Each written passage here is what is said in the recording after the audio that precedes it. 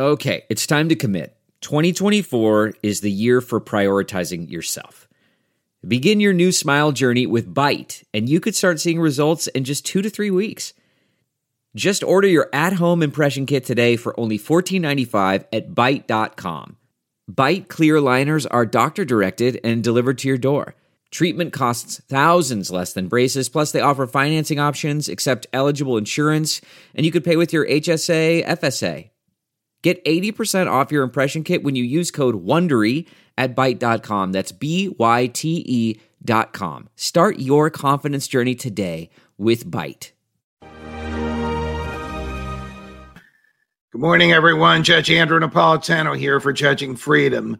Today is Tuesday, May 24, 2022. It's about 11:40 in the morning here on the East Coast of the United States. Last weekend, I attended my 50th class reunion at Princeton University. Obviously, Princeton was a very different place when I was an undergraduate there between 1968 and 1972.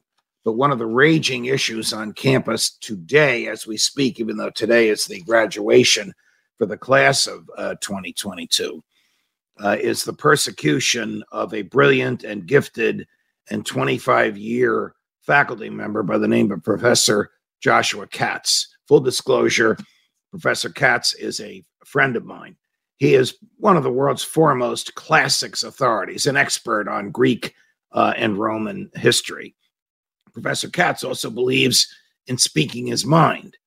And Professor Katz had a consensual sexual relationship with a student in 2007. The university found out about it. He acknowledged it. He accepted the punishment of being suspended without pay for a year. All was well. Very popular. Students love him. Terrific professor. Then Professor Katz got involved in a brouhaha with a group that doesn't exist on campus any longer. And in the brouhaha, he referred to them as a local terrorist group. Because the group was African American and he referred to them as terrorists, all hell broke loose. And the administration, starting with the president, Chris Gruber, condemned Professor Katz for using this language. And in order to get back at him for using the language and defending himself, they opened up the investigation of the 2007 consensual relationship and decided to punish him again. And yesterday he was fired. So he was punished twice for the same event. Now, can a private university do this? In New Jersey, the answer is no. In New Jersey, the case law is that if a private school is going to discipline a teacher or a student, they must follow basic, not precise, but basic due process, basic fairness. They have to give you notice of the charges. You're entitled to a hearing. It has to be a fair hearing. It has to be before a neutral board. You have the right to cross-examine your accusers. That's all basic due process. And the most fundamental, you can't be prosecuted twice for the same event. The whole purpose of prohibiting that is to prohibit the repeated attempts to convict. The government can't prosecute you twice for the same events. The feds can't prosecute you twice for the same event.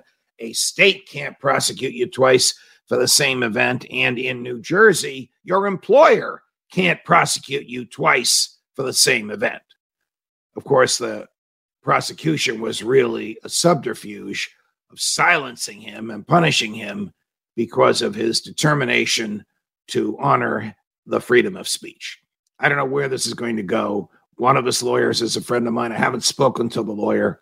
Normally, this would not be front page news, but it is on the Wall Street Journal and the New York Times. Perhaps because Joshua Katz is a brilliant legal scholar who refused to be cowed and refused to be silenced. God bless him. Judge Napolitano for Judging Freedom.